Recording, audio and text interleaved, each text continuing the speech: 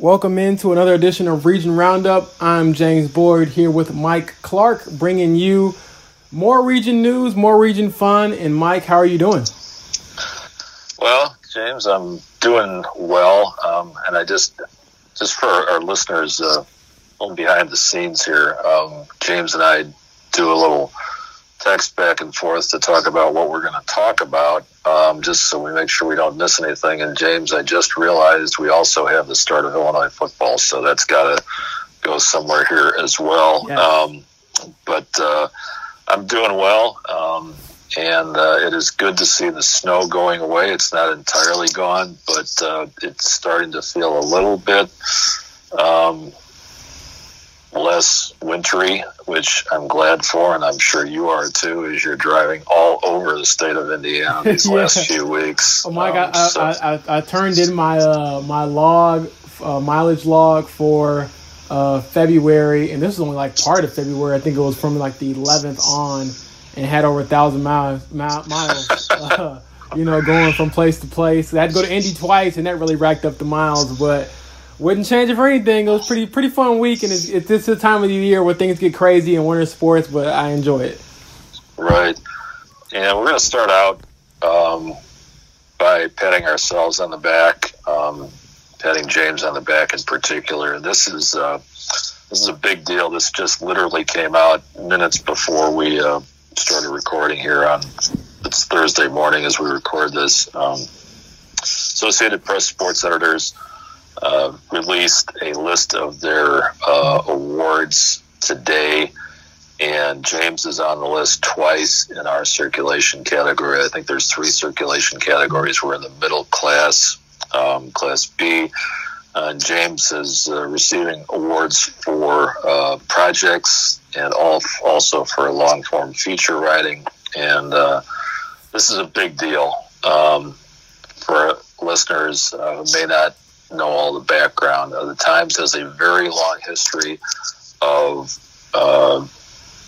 being honored by APSE, and this is a continuation of that. I mean, this goes back 25 years when we have been winning honors through a variety of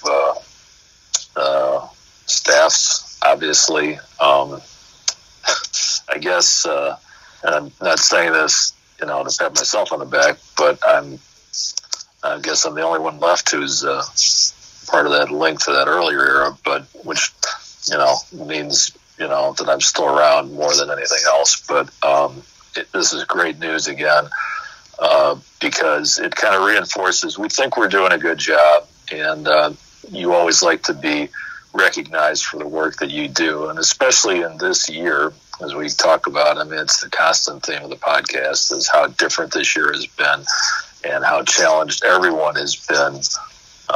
Athletes, coaches, athletic directors, fans, support staff, and the media too. Just how do we navigate covering sports in this area? And it's not just the pandemic. It is also the reckoning that this country has faced in terms of coming to terms with its past, in the area of racial justice, in particular the events of last summer, last year with George Floyd, Breonna Taylor, Ahmaud Arbery, and so on and so forth. And one of the things that we have done is recognize that sports is part of the world we live in. And the world we live in is not something that's off to the side somewhere and we just ignore it. We recognize that sports intersects with that world, and we've tried to put some context on some of the events that have happened, again, through the pandemic and through the nation's kind of re-examination of its history. And we're so proud of the fact that our efforts in this area have been recognized. And congrats to you, James. This is, really a great honor, and I'm so happy for you. Yeah, I appreciate it. The long feature that has been, I guess, nominated for the top 10, which will be released in order probably about a month from now. was a long feature I did on Victory Christian's Luke Savage. I'll reach out to him and his family. I believe he's in the armed forces now, so he probably won't respond right away, but I'll reach out to his coach and people that I know are close to him and let him know, because that's awesome. You know, you can't do these types of things or be recognized as a writer if you don't have anything to write about. So I thank his family for welcoming me into their home. And the crazy part is, Mike, I'm looking at the date for the story. It was March 8th, 2020, which was the Sunday after the last sectional, before everything shut down. So, I mean, it's just crazy to see where we are a year later. But this is something definitely positive. I woke up today to some messages that started kind of coming in. And I was like, what the heck is going on? Like, I'm not this famous. And so that's kind of why. And then the other one was, like you said, projects. And that was a project that you kind of pushed me to do. We called it Open Dialogue, where I spoke to a few people in the region about what's going on in society. This was around the time that a lot of people were out protesting the deaths of George Floyd and Breonna Taylor. So I spoke to Bo Patton from Maryville, the first African-American head coach at Maryville boys basketball. Dominique Nelson from Calumet, first black head coach at their school for their boys basketball program. Calumet football coach Rick Good, who's a son of a police officer, but still was able to kind of display that, or really express that there should be some changes, even though his father backs the blue. He was saying there that there's obviously some things that are going on that aren't just. So I appreciated his perspective. And then I believe the final one I did was with Andrean grad and Goshen guard Colin Flowers, just a younger voice, honestly, who isn't afraid to speak out and has been supported to speak out by his coach and his school. So it's like a 4-part series. I encourage you all to check it out. I'll probably end up like creating something to throw up on the website so everybody can kind of see all the articles in one place. But yeah, I'm really proud of that work, mainly too, Mike, because like you alluded to, we really try to emphasize that what we do as reporters isn't just always about sports. You have to kind of factor in what goes on around that. But two, the projects, when we were in the middle of a pandemic, I mean, we're still in a pandemic, but you know what I mean? Like, everything was shut down and there was nothing really to write about. So in that downtime where we didn't have live sports, me and you and our team kind of got together and brainstormed what the heck we could do to fill the paper on one end, and also to fill the paper with good content. So I'm really proud of that work. Where it's gone, who's read it, and Aaron knows this, but my sports editor, Aaron Ferguson, we were on the phone, Mike, at like midnight the night before the APSC deadline, because in true journalistic fashion, we had to just wait till the last minute to get it done. But we got it in. Proud that the Times have been represented. I've had folks reach out to congratulate me from my college newspaper, the Daily Illini. We had, I guess, 3 people that won some APSC awards today. 3 DI Sports alum. And then also, I mean, just representing the Times. I love the region. I love what I do. I don't do it for the awards by any means, but it's definitely cool to get recognized. And then, I guess the best part about it is, Mike, when I got the news, I ran downstairs at my house here, and my mom's working, and she has this like desk set up in our living room. She's been out for about a year now since she's worked from home, and I started dancing in front of her computer screen. And I'm always like dancing and acting silly. So normally she's like, you stop doing that, boy. Go sit down. I'm trying to work here. Blah blah. And so I showed her. I think I showed her my phone and what I had won, and she gave me a fist pound. So. Shouts out to Mom. She calmed down for a little bit and let me be silly. She says that I float through life, Mike. I tell her that floating is better than struggling, so I'm trying to enjoy it. Yeah, the other thing, I hope you let your grandma know, too, because she is someone who needs to know about this as well. So hopefully... I will. She'll be proud. She's on your list, too. But, again, great news. We definitely... we'll be trying to pull out all that work. So readers, please keep an eye out for that. Just so you don't have to go searching for it on our site or on our Twitter feeds. But we will definitely try to be getting that work back out there so everyone can see again how important that work was.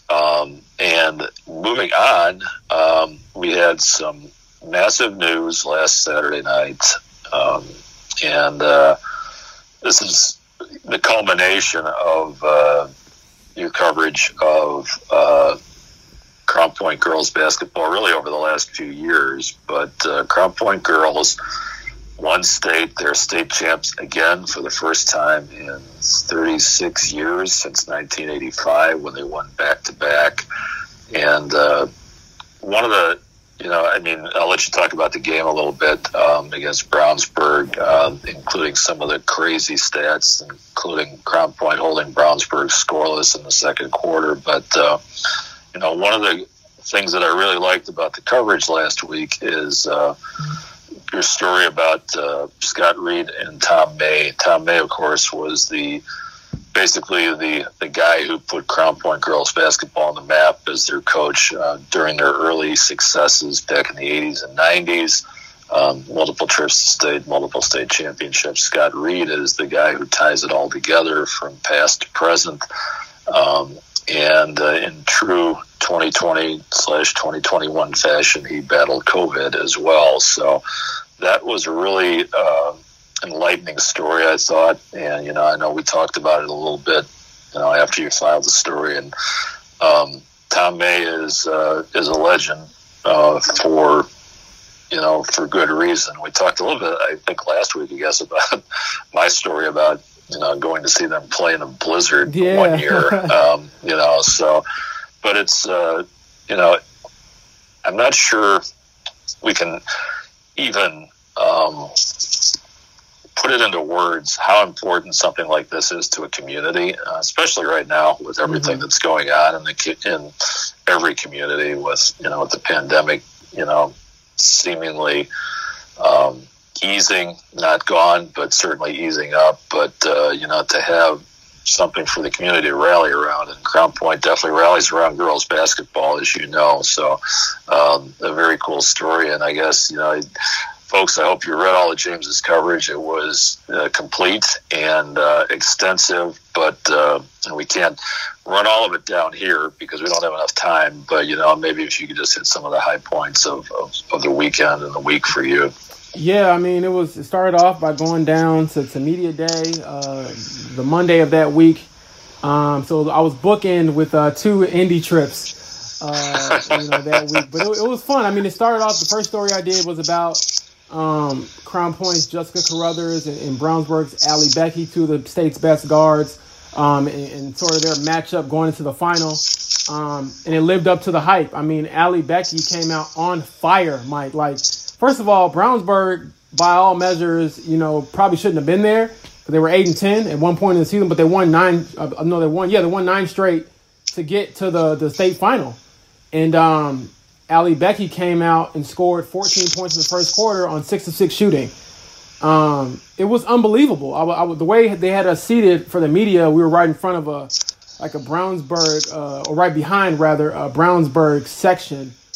And it seemed like every shot, she was just like, I really was thinking wow, am I witnessing the ultimate Cinderella run? Because Crown Point had no answers for her. She literally just put her team on her back and was hitting shot after shot. And I was like, wow, this is the stuff of legend. It was unbelievable. And then obviously Crown Point ended up pulling it out because of a crazy second quarter where they didn't let Brownsburg score a single point.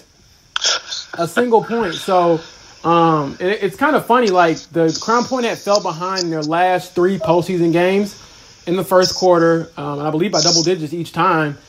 And then it's like they make an adjustment. For example, in the state championship game, instead of I guess playing one-on-one defense against Allie Becky, they started to just kind of blitz her off the screens and just try to get the ball off her hands. And after she gave it up, that's when the game kind of went in Crown Point's favor. But definitely, the 2 guards matchup lived up to the hype. Allie Becky had 19. Carruthers had 25. I was having this conversation with someone earlier this week. I think it was Aaron.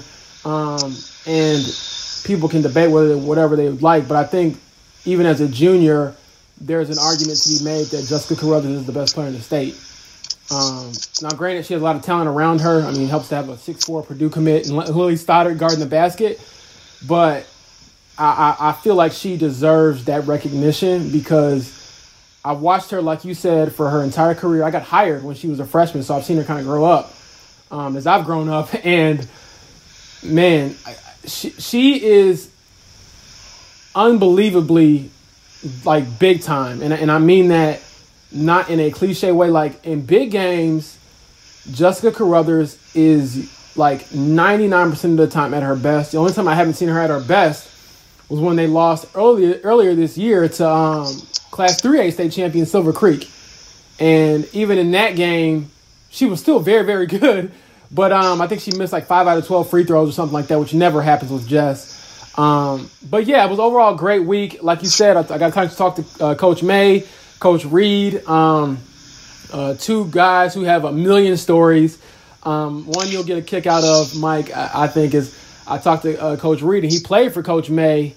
And I said, what was it like playing for him? And then, going on to work with him and coach with him. And he said, Coach May would always yell at me whenever I caught the ball on the outside and I looked to shoot because I couldn't shoot well. So he'd ask me, like, what the hell are you doing? And so he said he didn't shoot much, but then Coach May said Coach Reed made up for it by just running people over and getting the rebound whenever anybody missed. So he's kind of their defensive guru. They still use a lot of defensive principles that Coach May has now, and Reed has kind of bridged that gap between the old Glory Day teams and the team now. But yeah, I can go on and on. Jessica Carruthers, she's a second state champion in her family, joining her older brother Johnny Carruthers, who won one with Andrean 2 years ago, which ironically is the last boys basketball state champion from the region, since we didn't have a state championship last year. And then the last thing I'll say is Jason Willie from the IHSA. He got his start by being a Crown Point statistician back in high school when he attended Crown Point. And all these years later, after basically documenting those first two state championship teams in the 80s, he gets to see the third state championship team years later from a different perspective. So all those stories are on our website. You can check them out. I enjoyed the week, and the craziest part is, Mike, and I'm sure you can relate, when you get to these deep playoff runs, the easiest day is usually like game day. The game is the game, but the stories leading up to it are really fun to do. And, like you said, Crown Point was really proud. I mean, at the end of the game, you could hear the We Are CP chants pretty loud in Bankers Life Fieldhouse. And the only weird part about it was doing Zoom interviews afterwards. I mean, I had done encore interviews with everyone all year, and then you get to the championship, and you can only talk to two players.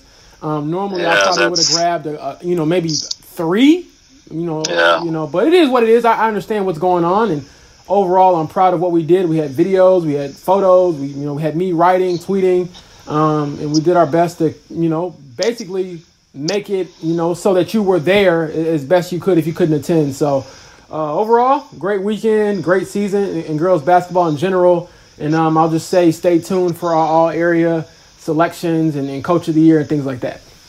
Yeah, and with girls done, boys playoffs are in full swing, and we had some crazy results already, and it's not even the sectional finals yet. It's not even the sectional semifinals yet. Actually, these are first round games. Valpo Chesterton, we talked about this a little bit last week about how crazy it was for them to be playing the first round, and they kind of lived up to expectations with that game. And also, don't forget about Bowman. Do not sleep on Bowman.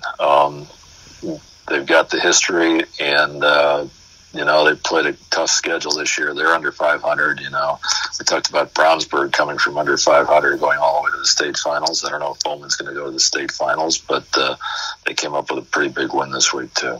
Yeah, we'll start with Valpo and Chesterton. Great game, a true rivalry game, Mike. I mean, every shot you felt like a fan next to you either lived or died. That was kind of the reaction that you got because it was a very tight game.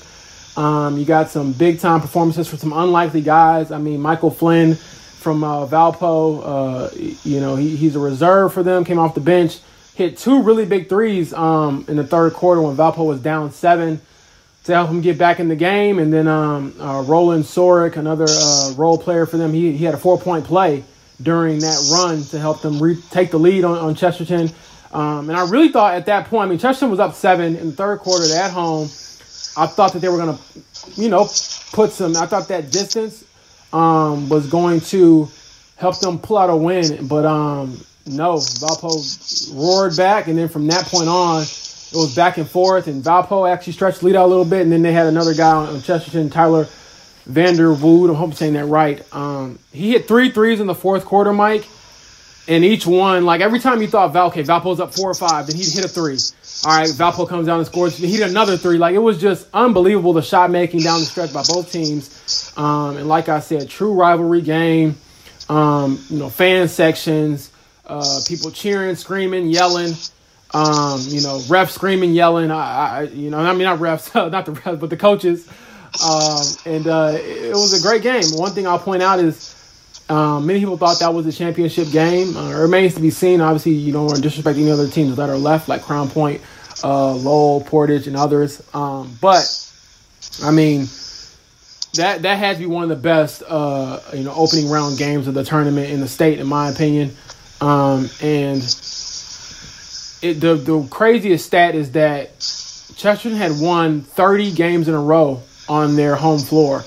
It's technically not a 30-game home winning streak because they had a few tournament games on their home floor, but more or less that's what it is. And Valpo snapped it, with the 2-point win. So it was crazy. It was truly. I mean, everything you hear about Hoosier hysteria. I thought it lived up to all the cliches and then some. And then, like you said, Bowman. I mean, Bowman. I've seen them play the last 3 years since I've been in the region. They play up or down to their competition. Just speaking honestly, so you never really know what team you're going to get. But they usually get up for the big games. They had a big game yesterday with Andrean and Karan Davis, their all-time leading scorer. He hit a few shots yesterday, Mike, and then turned to the Andrean bench one time and told him, this guy can't guard me. And he wasn't lying, Mike. Like, he wasn't lying. The kid was going off. He had 33. I've seen him play in a lot of games. I've seen him play, score a lot of points in games. I saw him go for 41 earlier this year. But that was the best game I've seen him play because he was efficient, and he trusted his teammates. He gave the ball up when he had to. When it was closing time, he closed the door. He scored 13 points in the fourth quarter. Mike, he hit a 3 from the NBA range with about 2 minutes to go. That was more or less the dagger because it was a 55-53 game. He had a deep 3 to make it 53.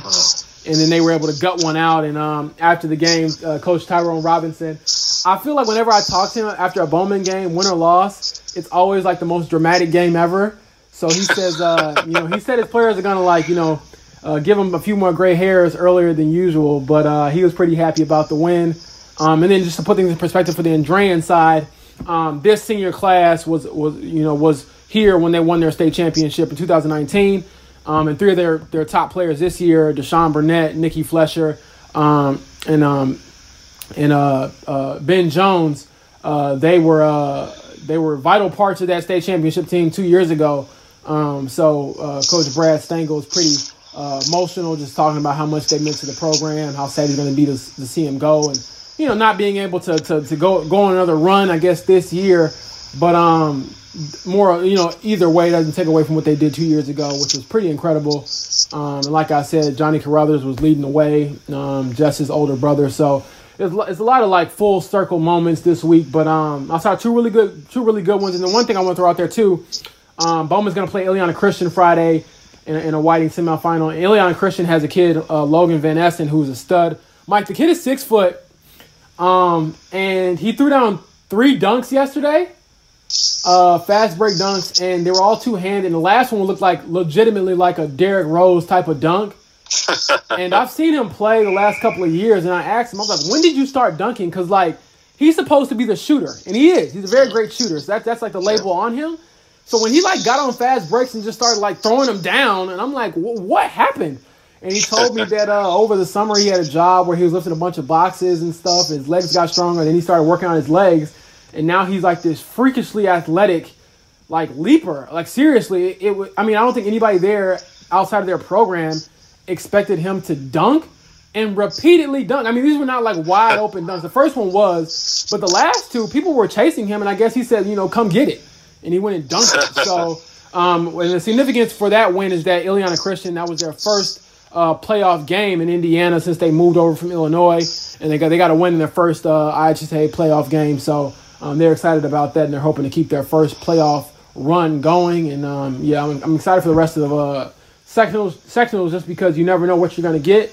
These are the moments where you become a legend at your school, and you'd be able to write your name in history and things like that. So I'm really interested to see also which teams are able to pull out sectional titles that won sectional titles last year, and hopefully I'll be able to, get their perspective next week on, a year later being in the same position you were last year, and then I guess knowing this time that you'll, have a chance to hopefully finish it out, barring any COVID-19 interruptions.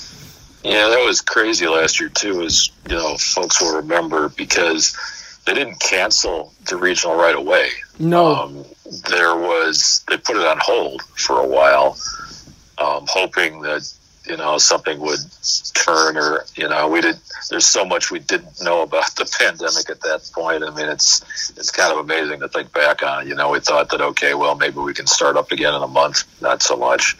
Not only do we not have the rest of the boys basketball playoffs, but the entire spring got canceled as well. So, exactly. Yeah, for sure. And one of the things that I think will segue to this here, so while you were covering basketball, I was back out covering basketball again too on the Illinois side, and it looked very different from what you saw. You saw a lot of fans in the stands, a lot of noise, a lot of energy, not 100% capacity, but certainly enough to make it feel like more like the typical high school basketball experience. Mm-hmm. I covered a couple of games last week. I actually covered one game the week before that too, but I covered the TF North TF South rivalry game last Saturday, and I covered the TF South girls game on Monday, and I think we mentioned this last week, maybe in passing, but there are strict attendance limits in Illinois right now. The South Suburban Conference, which TF North and TF South are in, do not allow visiting fans at all. And the home teams can set their own policies basically on fans. And TF South has set 2 tickets per player. So basically, we're around a couple dozen fans. And then you got the 2 teams. Obviously, you got the game workers. The clock keeper, the scoreboard, the scorekeeper, who's keeping the scorebook, and then they actually have had a PA announcer for the few fans on hand. And there's some athletic department staffers, obviously too. But probably less than 50 people in the gym each time, and especially for TF North, TF South. I've seen a lot of these games over the years, although none since about 2007. And to see this rivalry again for the first time it was really surreal. TF South's got a pretty good team this year. They're 8-2. TF North is kind of in a little bit of a rebuilding mode. They're not having a great year, but it's always been a great rivalry. 2 district schools, so separated by like 2 miles on Burnham Avenue, basically. They call it the Battle of Burnham Avenue, for basketball and football. And it's to see this, it's so strange. And of course, the players are wearing masks. Everybody in the gym is wearing masks as well, including the players again. And the interesting thing to me about TF South, boys and girls, both play very fast. They press a lot. They run up and down the court, and the kids are wearing masks doing it. It kind of reminds me, again, something that I've observed over covering high school sports for a long time. And I think you've seen it too, in your career, it's like kids are very adaptable. Mm-hmm. It's like, kids are much more adaptable than adults are. And the kids are like, well, this is what we got to do. So we want to play basketball. So we're going to wear masks. It's kind of that matter of fact, basically. They're so glad to be playing, and it's going to be a short season. They're only going to be playing 13 games, actually, and it's going to be over in 2 weeks. So it's actually a little bit more than a week from now when we record this. By the end of next week, the season will be over for Illinois basketball, except for the public league, which is going on another week. They got a allowance from the state of Illinois, or from the IHSA. But yeah, it's just so crazy. And but the thing that, again, strikes me, everybody is so happy to be playing. Mm-hmm. Even a 13-game schedule that's over in a few weeks, even wearing masks, even with no fans in the stands, everybody wants to play sports, and that's kind of the message that, we try to get out there, too, in our coverage, is that we try to portray that experience and what it means. And I know that, you've talked to a lot of kids. That was actually another one of our series that we did, extended spring break, about the kids who suddenly had nothing to do last spring. So now most of those kids are back in action again in various sports. And, again, to see kids just basically being happy playing games is, we're not back to normal, but that, just that fact makes it feel more normal-ish, I guess. So, yeah. And I know that, it's been a tonic for you too, just to, we talk about the long days and the long rides and everything like that. But I know that, it feels like, you're kind of energized when you see these kids getting out there and doing their thing too. Yeah, for sure. That's what it's about. That's what kind of keeps you grounded. The goal myself personally that I have is always to meet their effort with my same effort in reporting. So if they're going to go out there with masks on, like you said, and run up and down and give everything they have to try to win a game in a season where they don't even have like a postseason. I think that we should do that. We should do our due diligence, and I think we have, and we'll continue to do so. And I also saw via your Twitter feed that you were out at a football practice. So maybe you can speak a little bit more about the uniqueness of seeing football this time of year. Right. Yeah. As we speak, this is Thursday morning again, and Illinois high school football practice started yesterday, Wednesday, and the first games are 2 weeks from tomorrow, March 19th, which is a crazy speeded up schedule, especially given the fact that there wasn't much conditioning going on. Usually the run up to a usual season for everybody is, you have, athletes, if they're not playing spring sports, they're out, they're doing some conditioning work, and then in the summertime you have contact days, and then you have a little bit of a break, and then you start real practice, and there's more of it than leading up to the first game of the season. Well, now everything is going 0 to 100, and there's a story that was in Wednesday's paper. Check out our website, my Twitter feed, about Isaiah Lewis, who is the returning starting quarterback for TS South, which made the Illinois Class 7A playoffs in 2019, and he is also one of the key players for the TS South boys basketball team that I mentioned is off to an 8-2 start. He's going to be very busy for about 2 weeks, shuffling back and forth. There's some days he's going to be practicing both. Some days he's going to be playing a basketball game and practicing football, if you can believe that. But he loves it. He can't wait to be doing it. He's hoping to play football in college. He's probably NAIA, Division III type of a prospect, but he's 6'5" quarterback, doesn't come around very often. So he's just trying to get some tape out right now.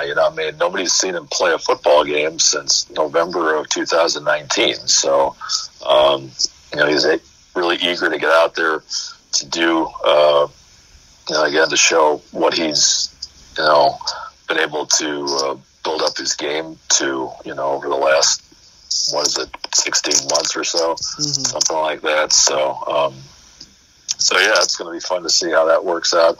Again, that's a short season as well, 6 games, no playoffs.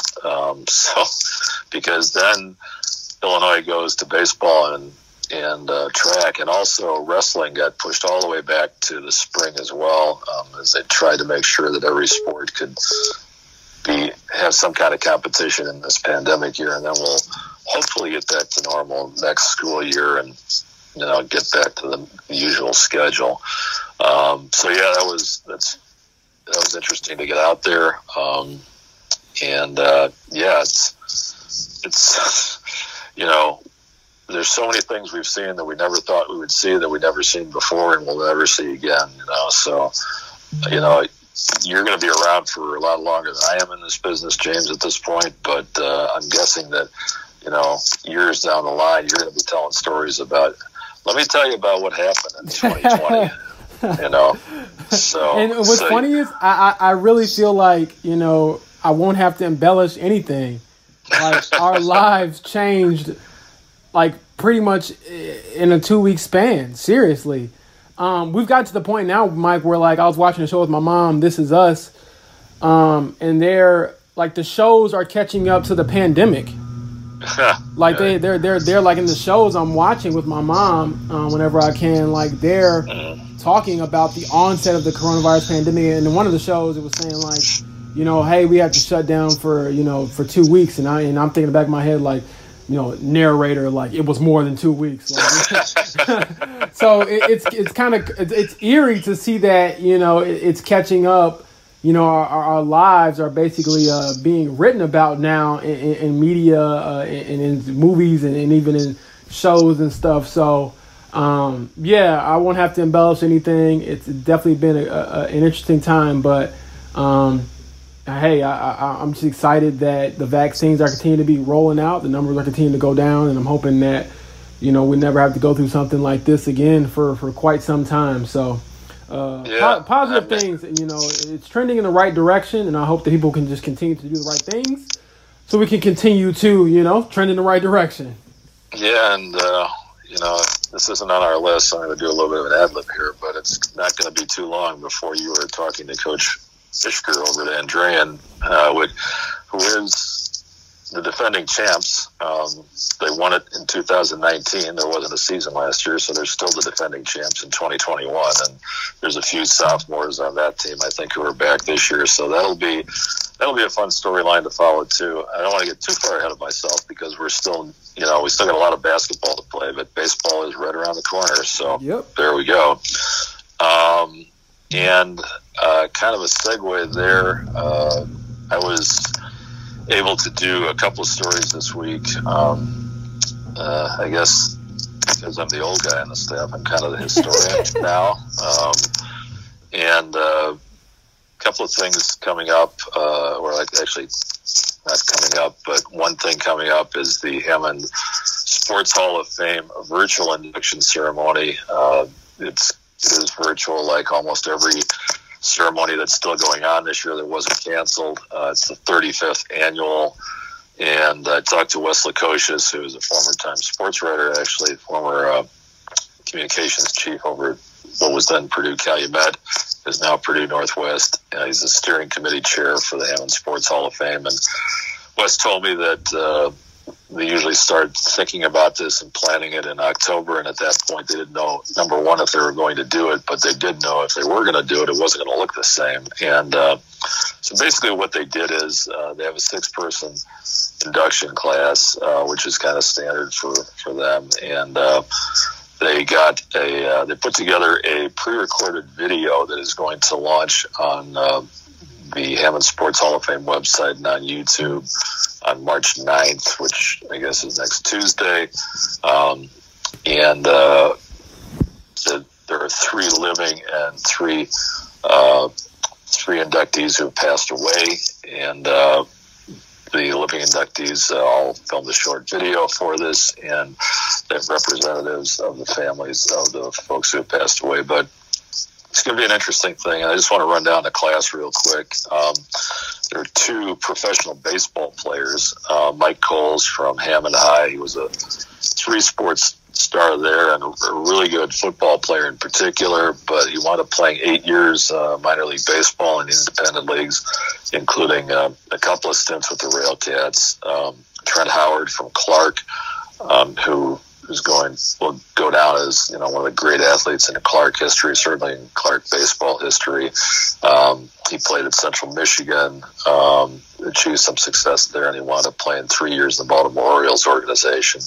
And then the other inductees, David Pierce, who was a 3-sport athlete at Morton, football, wrestling, track, wound up wrestling at Purdue and qualifying for the NCAAs 3 times.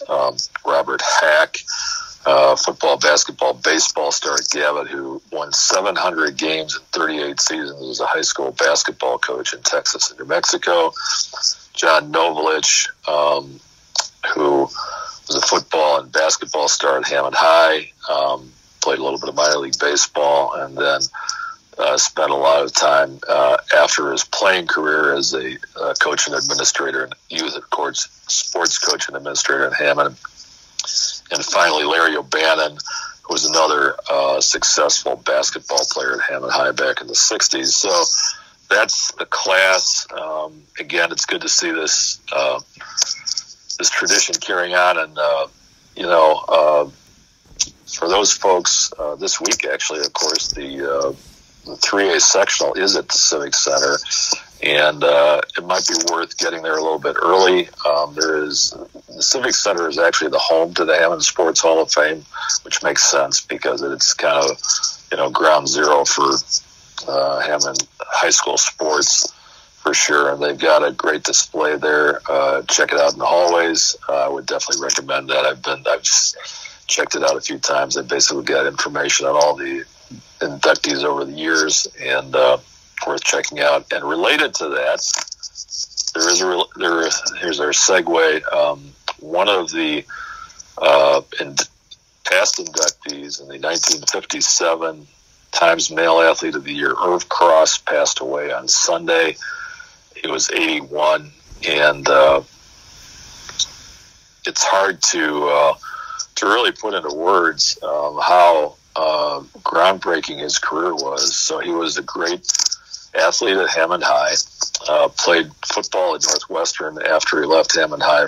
He was part of Eric Parsegian's first recruiting class. Eric Parsegian, of course, wound up being one of the great college football coaches of all time, especially during his run at Notre Dame. Irv played in the NFL after that for the Eagles and the Rams. And if that had been it, he was a Pro Bowler twice. He would have had a great career if that had been the end of it. But it was only the beginning because he was hired by CBS. He was an assistant coach for the Eagles 1 year after he retired as a player. So then he was hired by CBS, and he was the first black announcer to be hired as an analyst by a major network. And that was in 1971. It's kind of hard to believe. This is, within my lifetime. And there were literally no blacks working at the major networks announcing sports at that time on a regular basis, like on staff. Yeah, and then you see now where you have staffs that are filled with them. You know what I mean? Like, right. It's funny, even in on NFL Sundays and things like that, you see so many people of color. So you gotta definitely give that man his flowers for breaking down the door and letting a lot of people in, afterward. And in 1975, CBS created the NFL Today, and it's kind of crazy to think about this because everything is instant right now and everything is live. Up until 1975, the NFL pregame shows were taped on Friday afternoon and then replayed and then played on Sunday.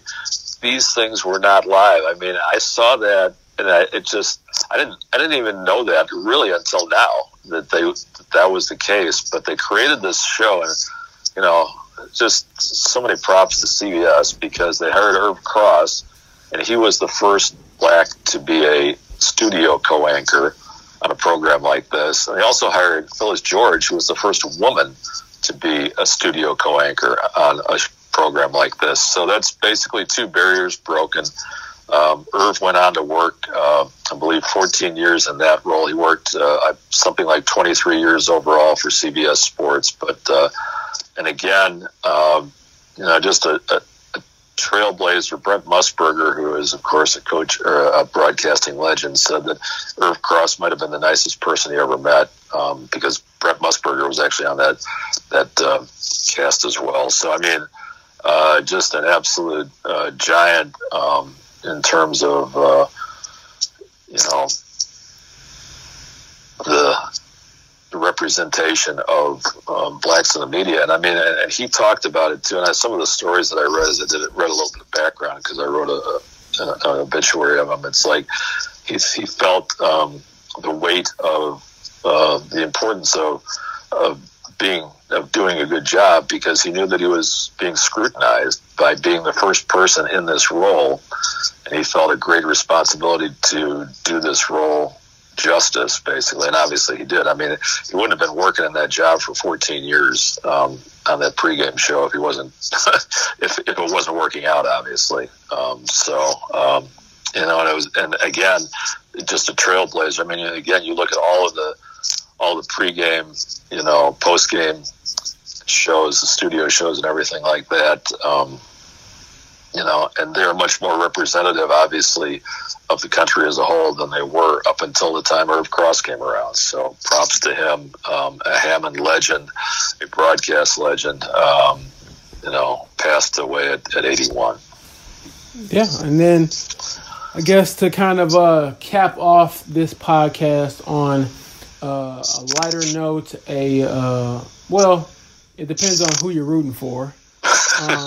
But in the spirit of just talking about something that's a little less heavy, I was at the Chesterton section on Tuesday covering the game, and then, the back of my mind, I knew the Illini had a big game, and boy, did they deliver, Mike. I actually didn't have on an Illini hoodie for the first time in forever. Maybe I'll keep that trend going and just not wear my Illini gear on game days. I don't know if I'm superstitious or not. But either way, without our National Player of the Year candidate, Ayo Dosunmu, we smashed Michigan regardless. I enjoyed it. I mean, my family's from Chicago, so they know Juwan Howard and what he meant to the city and things like that. And that's the guy you root for unless he's playing my Illini. So, Mike, I don't know if you saw the game. We'll keep it short because it's not a Illini podcast. But nevertheless, to be number 4 in the country, to knock off number 2 in the country without our best player. Yeah, wow.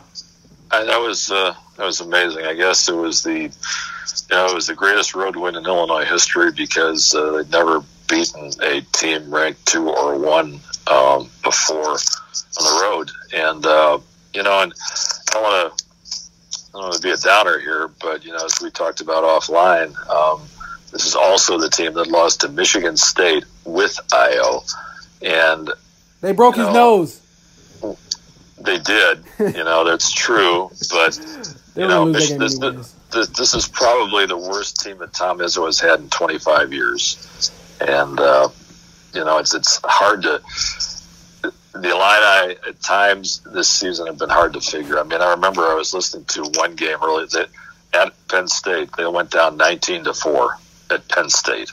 I mean, come on. It's like, Mike, we got to enjoy this, man. We got to enjoy this because I can't. I want to enjoy it, but as I told you, the game that I'm really worried about, and I don't know, I shouldn't even be saying this probably, but I'm going to say it. It's like the second game NCAA tournament. They're going to be a number 1 seed, no doubt about it. Second game, they're going to play an 8 or 9 seed, and that's the game that I'm kind of worried about, because that 8 or 9 seed is going to be a decent team, obviously. They're going to be whatever, top 35 team in the country, so they just need to make sure that they take care of business, because we're going to the Final Four, and I'm hoping.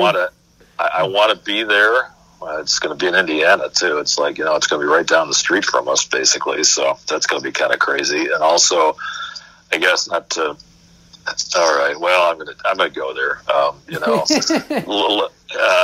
It's going to be strange to see Indiana hosting the entire NCAA tournament and Indiana not being in the NCAA tournament again. Would this be the 5th or 6th straight year? So I know there's a lot of Hoosier fans that are really unhappy with the way things are going. But shout out to Purdue. Matt Painter's got his very young team playing pretty well, so there will be Indiana representation. But it doesn't look like the Hoosiers are going to make it. Doesn't look like the Irish are going to make it unless they make some kind of miracle run in the ACC. But it could be just Purdue repping the state of Indiana in the NCAA tournament, along with our Illini. There you go. And on that note, we'll sign off a longer podcast this week. We had a lot of things to cover. Thank you all for supporting us. And like I said at the beginning of the podcast, with the awards, none of this stuff is possible without you all opening up your lives to us, reading our work, sharing our work, and supporting us. So if you like what you see, you like what you read, make sure you subscribe to our newspaper and support local journalism. We'll check in with you all next time.